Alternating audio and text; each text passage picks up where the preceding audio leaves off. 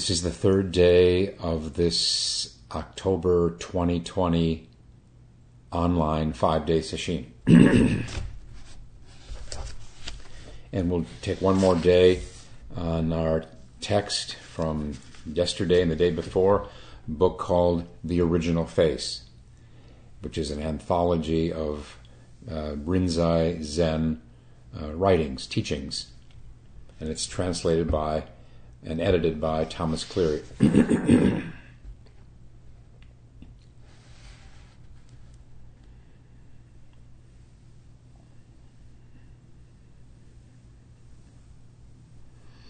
Question: if there is fundamentally no illusion in the nature of mind, where do illusions come from?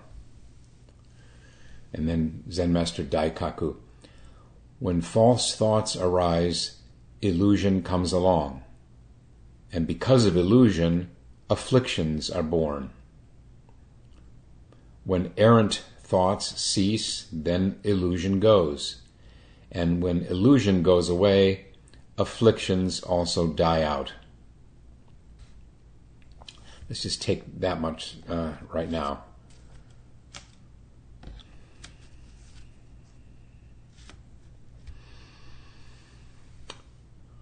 When false thoughts arise, illusion comes along. That is, if we attach to these false thoughts, if we dwell in these false thoughts, then this is what breeds illusion, the illusion of division, the illusion of us and them, self and other.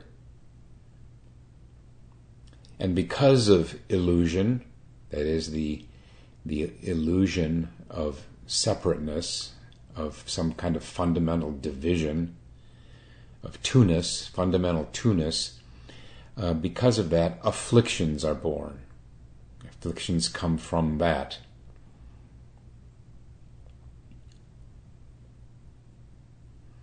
And then when errant thoughts cease, then illusion goes. That is, when we stop clinging to our thoughts and engaging with them, then illusion goes, the illusion of separateness, and when illusion goes away, afflictions also die out. And of course he's talking here about a very, very, very, very advanced state of deep enlightenment. Because even after awakening, an awakening less than complete, less than perfect, afflictions tend to hang on in one's character, and maybe a much more manageable form, less troublesome, but still afflictions.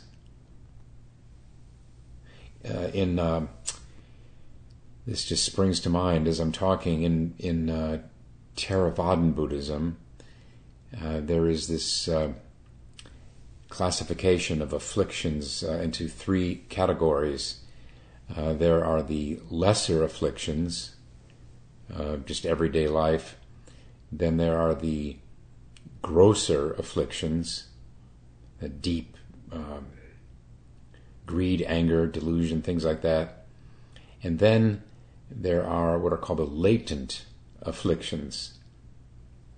The latent afflictions keep their distance, usually, in our daily lives, but under stress, when we face what we perceive as a threat, when we're really getting threadbare and maybe sleep deprived and facing all kinds of problems, then these latent afflictions arise. They erupt. Think of these cases we hear about in the news where a mild-mannered young man who his neighbors say, oh, he's just nothing remarkable about him. He seemed like a pretty nice guy. quiet, usually they're quiet, who then goes on a rampage of some kind. That's latent afflictions erupting.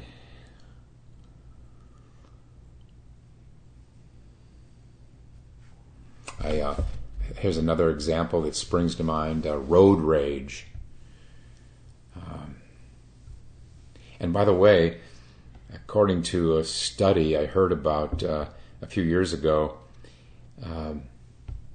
the drivers most likely to get involved in road rage are those with bumper stickers. And the study found it doesn't matter much what the bumper sticker reads. Give peace a chance. World peace. All one. It's very interesting, isn't it?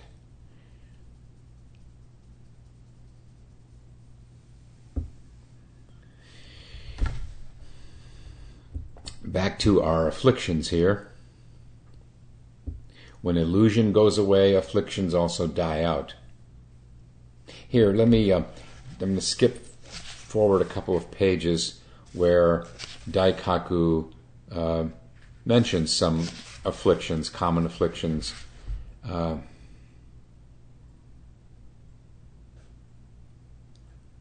These are the really gross ones, of course. Murder, theft, adultery, falsehood. These track the first of the 5 cardinal precepts: not killing, not stealing, not misusing sexuality, not lying, not abusing alcohol or drugs.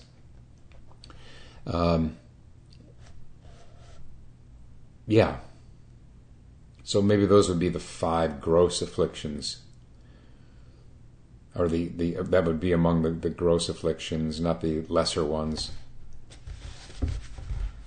Lesser ones are maybe the 6th through 10th precepts, cardinal precepts. He continues here. Afflictions are things of life, seeds of birth and death. Enlightenment is the way to extinction. Now there's things there that I need to unpack. Afflictions are things of life. Here, by life in this context, means our fundamental drive to be and exist.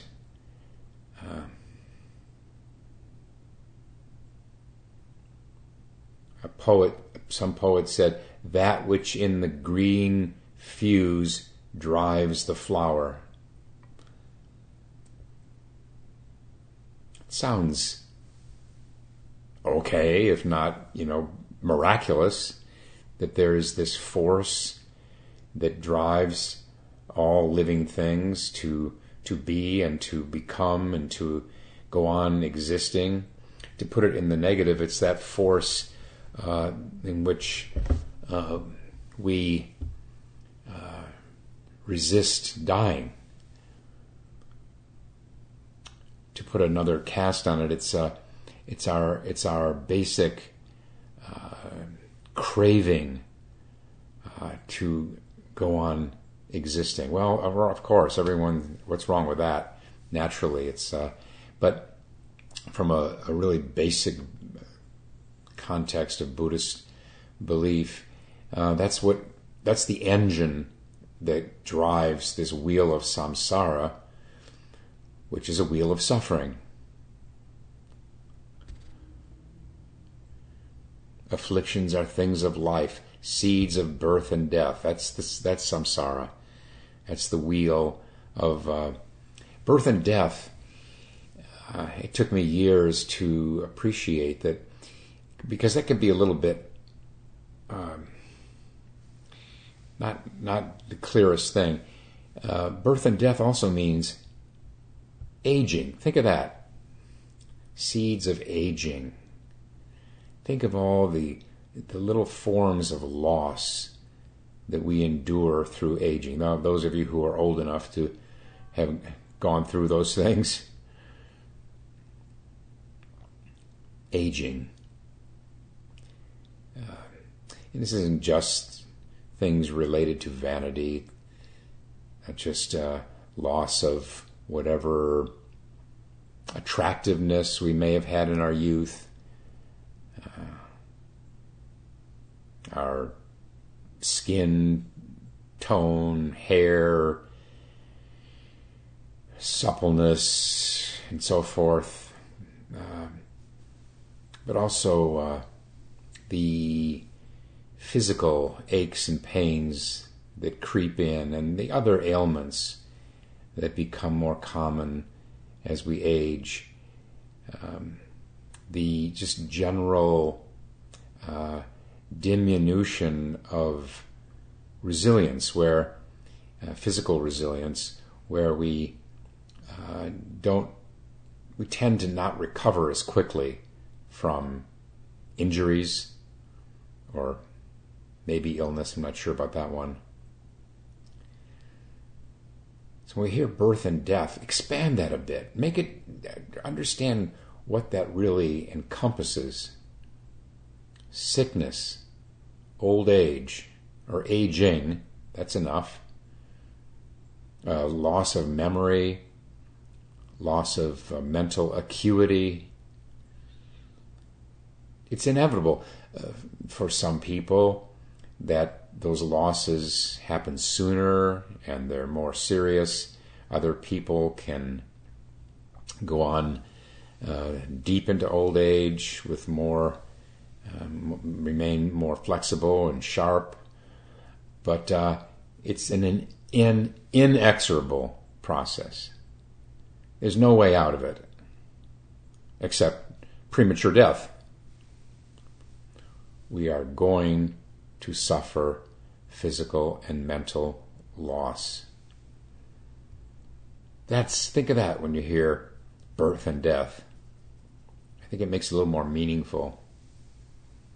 And then the other little ongoing things of illness and injuries and colds and so forth.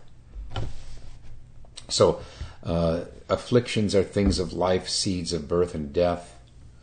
Enlightenment is the way to extinction. Extinction, as an old Buddhist term, can be misleading, a little bit controversial. It's a word that we encounter more in Theravadan Buddhism than Mahayana Buddhism. These are the two main streams of the Dharma. There's the Mahayana, of which Zen is a Mahayana Buddhist tradition. It's based on the Bodhisattva vows to go on working even after enlightenment for the welfare of other beings. And then the Theravadan tradition, which has less emphasis on that, and more emphasis on just getting off the wheel oneself. I think that's fair rendering of it. But extinction, as I understand it, it's not crystal clear to me either. The extinction means extinction of craving.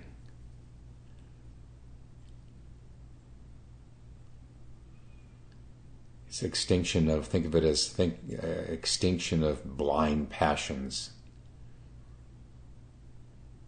Nirvana is sometimes translated as extinction, but nirvana, I think maybe another way to understand nirvana is it comes from a root word that means a cooling of passions, cooling of craving.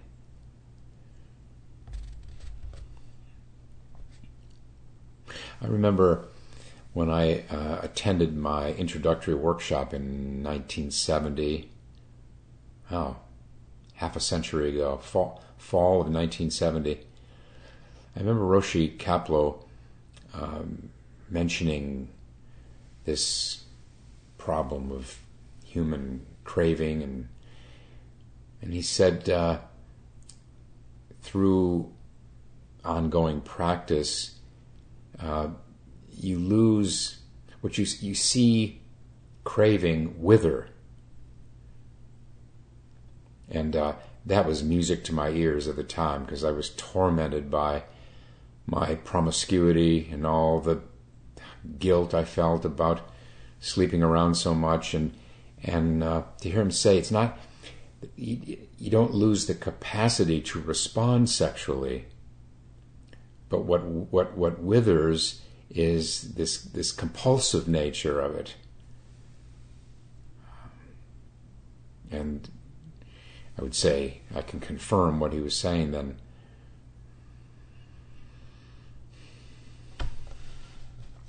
All right.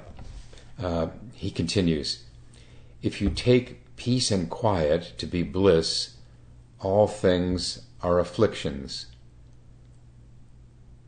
But when you are enlightened, all things are the functioning of this true mind. People of the world, that is, people who have no spiritual aspiration, people of the world do not understand the basis of delusion and enlightenment. They suppress thoughts of birth and death and think that this is the non-birth of a single thought, and also consider this mindlessness. I'm going to change mindlessness to no-mindedness, which we talked about yesterday, the day before. But these are still thoughts of birth and death, not no-mindedness, not quiescence. When you try to stop thought by thought, birth and death continue. Okay, let's go back over this. People of the world, let's say people, deluded people, those who are more deluded than others, do not understand this basis of delusion and enlightenment. And then here he talks about what apparently is some kind of meditation practice. They suppress thoughts of birth and death. It is, they suppress thoughts of life, or they suppress thoughts. That's good enough. They suppress thoughts and think that this is the non-birth of a single thought. And they also consider this no-mindedness. But of course, I'm speaking now myself. Suppression can never be no-mindedness. Suppression is misguided. It's ineffective to try to suppress whatever we judge to be bad thoughts or anything else. That's not going to work very well. And he says, but these are still thoughts of birth and death, still thoughts of that which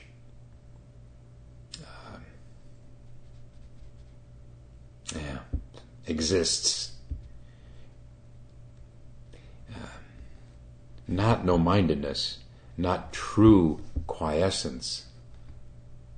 When you try to stop thought by thought, birth and death continue. This is, in other words, this is not any kind of liberation.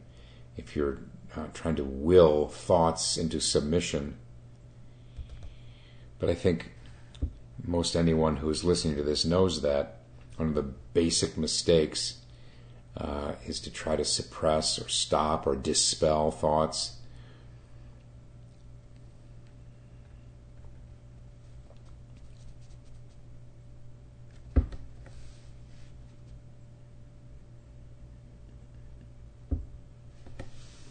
Now, moving forward here in this text, next question.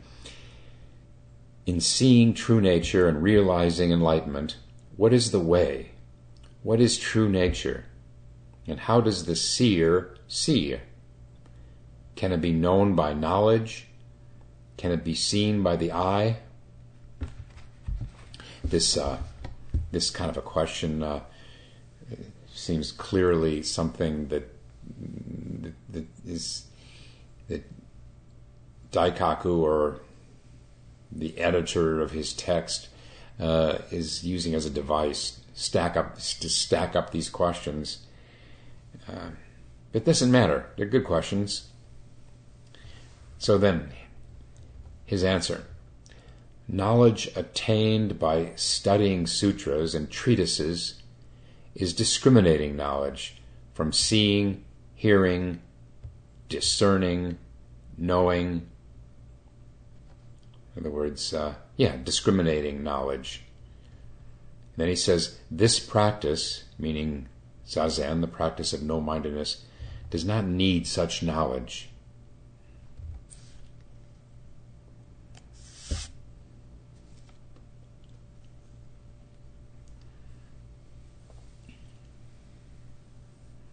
I found these words attributed to Jesus in the Gospel of St. Thomas, where he says, I shall give you what no eye has seen, what no ear has heard, what no hand has touched, what has not arisen in the human heart.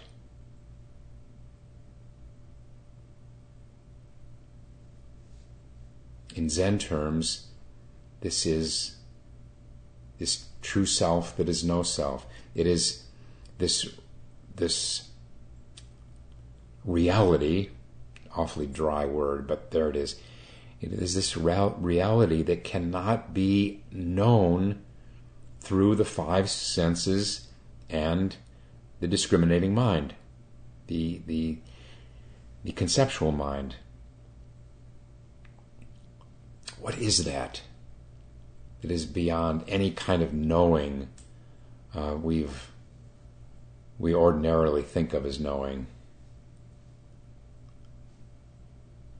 What is it? What is Mu?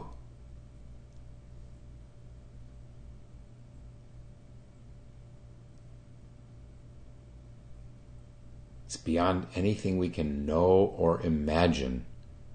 It's beyond what this ordinary mind can reach.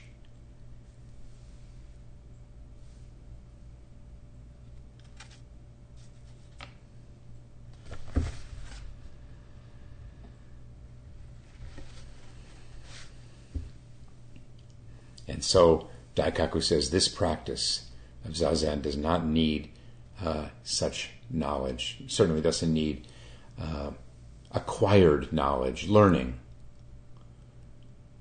So it's always been referred to historically as a teaching of direct experience, beyond words and letters. And then Daikaku employs this well-known image. He says, turning the light around to shine back, knowing and seeing fundamentally inherent nature is called the eye of wisdom. After seeing the self-nature, then seeing, hearing, discernment, and knowledge may then be put to use.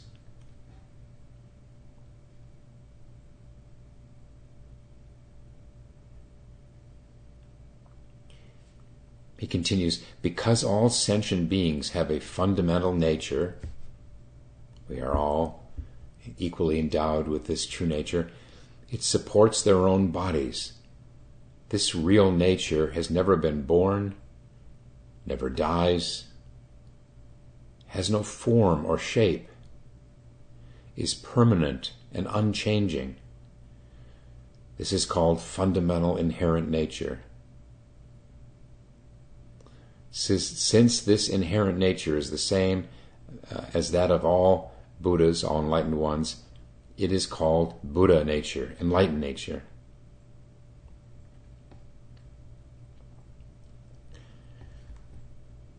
Question: what is turning the light around to shine back? Answer: Daikaku. illumining outward things, one's own light is turned back to shine on the inner self. The mind is bright as the light of sun and moon, immeasurable and boundless, shining on all inner and outer lands.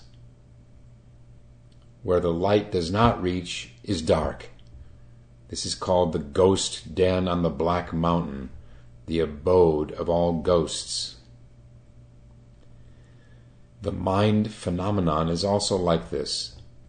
The light of knowledge of the mind essence is infinite and boundless and illumines all things. Where the light does not reach is called the shadow world of ignorance, the skandhas and elements, the abode of all afflictions, which causes harm. The knowing mind is the light. Errant thoughts are shadows.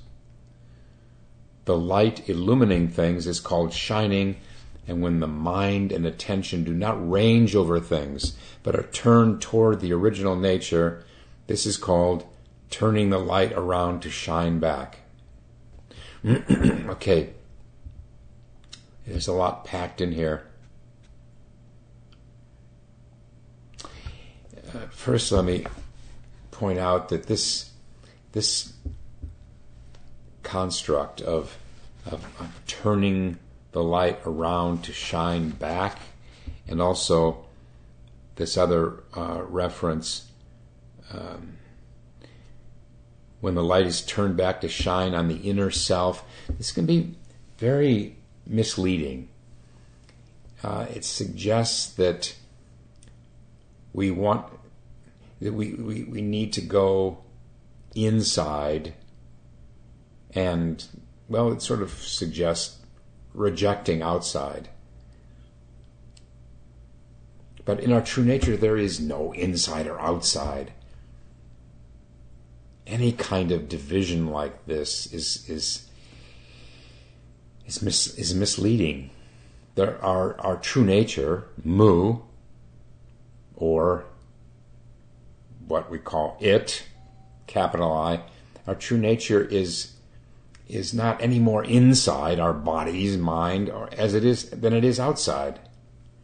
These terms, inside and outside, okay, they have some usefulness, but still they're so misleading. I think back to the time I spent trying to drill, the time I spent on a mat trying to kind of mentally drill into my hara, as if, I was boring into, and it's packed away in there somewhere, hidden away. This mu, this true nature, is in my belly. It's the thing about the belly, or the hara, is that it can help us get out of our heads if we are centered in the abdomen, the lower abdomen. But there's nothing in there that isn't outside as well, as far as practice.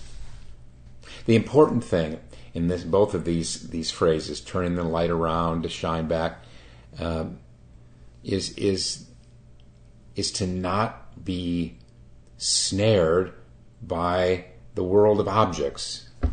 That's really the point.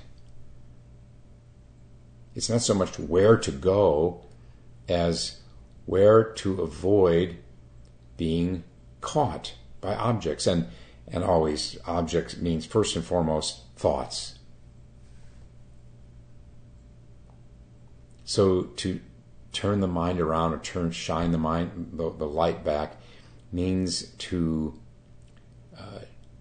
turn our attention away from objects, thoughts and other objects, back to the subject, the presumed subject here. That is the one who, not thoughts, but the one who is thinking, the one who's feeling, one who is hearing, and so forth. Who's that one?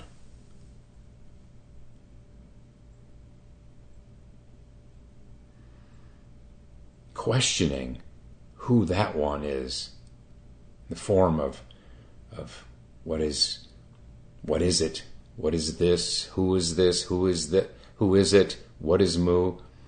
Those are all ways, tried and true ways of detaching from objects and looking into the one who is experiencing or perceiving these things. It's detaching from the world of thingness in order to see into the world of no thingness. Nothing.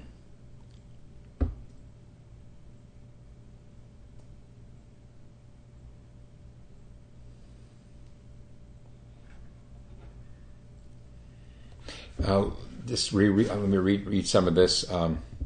The mind is as bright as the light of the sun and moon. That is our Bodhi mind, our wisdom mind, is boundlessly aware and bright. The Buddha once said, "This mind is pure and self-luminous in its nature, but it is stained by adventitious defilements."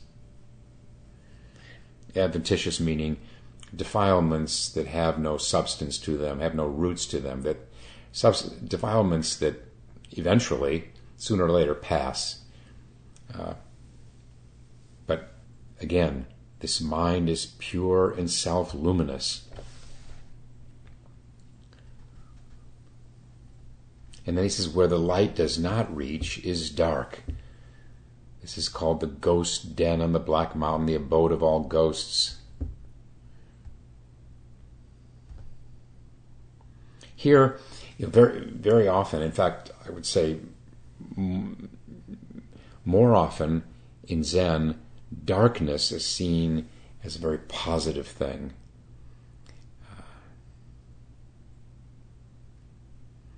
I think it was Hakuin who said the mind of wisdom is dark as the mouth of a wolf.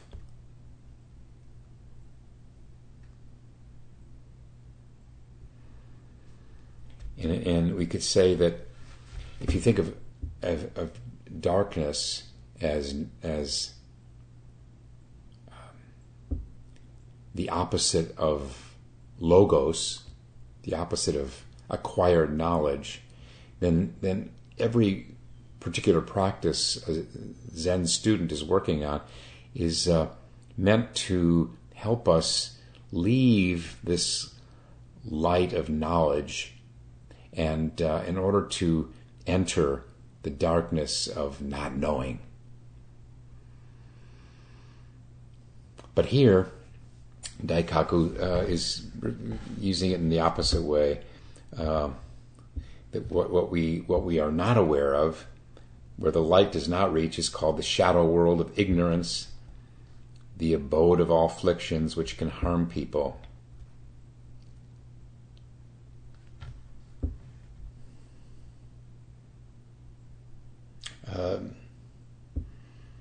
Maybe in contemporary Western terms, this is the unconscious,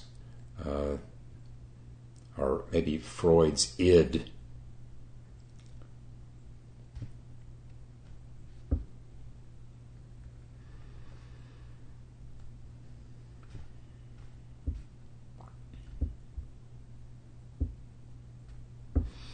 Again, this is well put, so I'll reread it. The light illumining things is called shining. So awareness, that's what light means, awareness. So awareness of things, awareness of our afflictions is shining. And when the mind and attention don't range over things but are turned toward the original nature, this is called turning the light around to shine back. Turn toward the original nature. Well, for one who's working on mu, that's it. That is our original nature. What it really means is that which is beyond all these objects of thought. And then he says, it goes on, it is also called panoramic illumination. Illumining the whole of the immediate substance, it is where neither delusion nor enlightenment have ever appeared. In other words, no divisions, no two-ness. Nowadays, people think of basic mind by means of errant thoughts and consider afflictions enjoyable. When will they ever escape birth and death?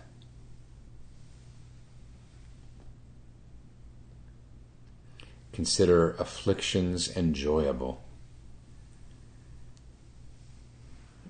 Again, at the risk of repeating myself, I think of an example of this as this commercial I once saw for some kind of chips, potato chips or something, and the big splashy message on this TV commercial was, "You can't stop eating them." All right. Nowadays, people consider the afflictions enjoyable, craving as enjoyable. And then you can broaden that to every kind of craving. Going back again and again to alcohol, drugs, and all the other forms of online shopping and everything else that is tempting us every day in this modern world.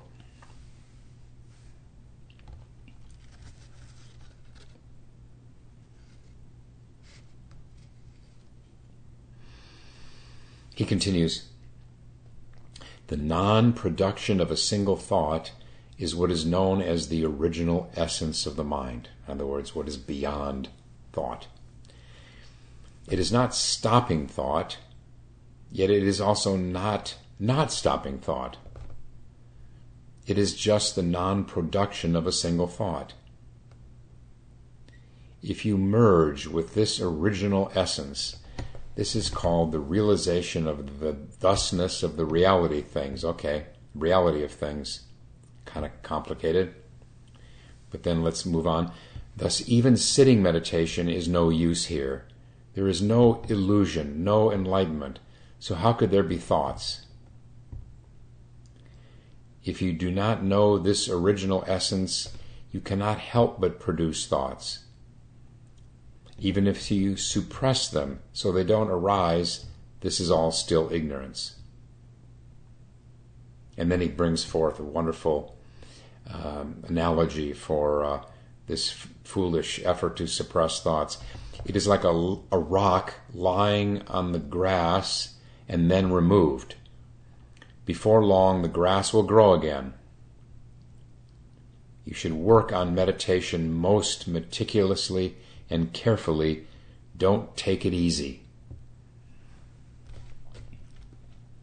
In other words, it takes great, sustained effort to succeed at this. Doesn't mean straining. That's not helpful. Although even then, a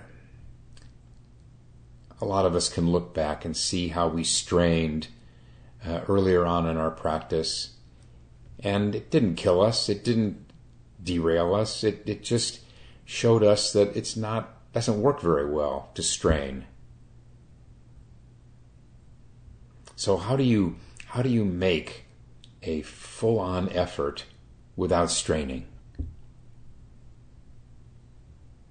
How do you bring forth full attention without tension? This is a question in other forms that is often raised by people who are not haven't been sitting all that many years, and there is no formula that you can give to people who have this question. Okay, do it this way, Go up to level 5, but don't go beyond. No. How do you find that sweet spot where you're making a strong effort without straining? Here's the answer. You learn it over time. Just through experience. There's that word again. The school of direct experience. You're not going to be able to find a book that gives you the right metrics for hitting that spot exactly. You learn it you through experience, through straining, or through letting yourself be lax, and through the process of elimination. Okay, that doesn't work, that extreme, or that other extreme doesn't work. And then just through course corrections, we find our way there. Against all odds. No matter how hard it may seem when you think about it, if we just hang in there, if we just persevere, month after month, year after year, we do find our way more and more into that sweet spot, that effortless effort. It's a refining process, and it only can come through time.